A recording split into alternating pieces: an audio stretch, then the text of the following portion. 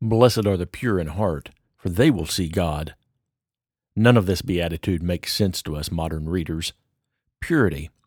It's a thing most scoffed at in today's society. Condescending smiles or scorn are often the responses to purity nowadays. In generations before us, purity may have been ignored, as it is today, but at least back then it was seen as a virtue.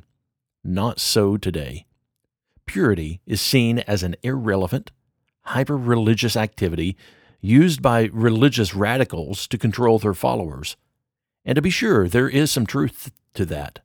In some Christian circles, keeping oneself pure and unstained from the world is of utmost importance. Not wearing the proper attire in public or wearing improper clothing or accessories is considered a sin above all others. The idea that we must keep ourselves unstained from the world is an old idea. That was the thought of the Pharisees. Keep the rules, they demanded.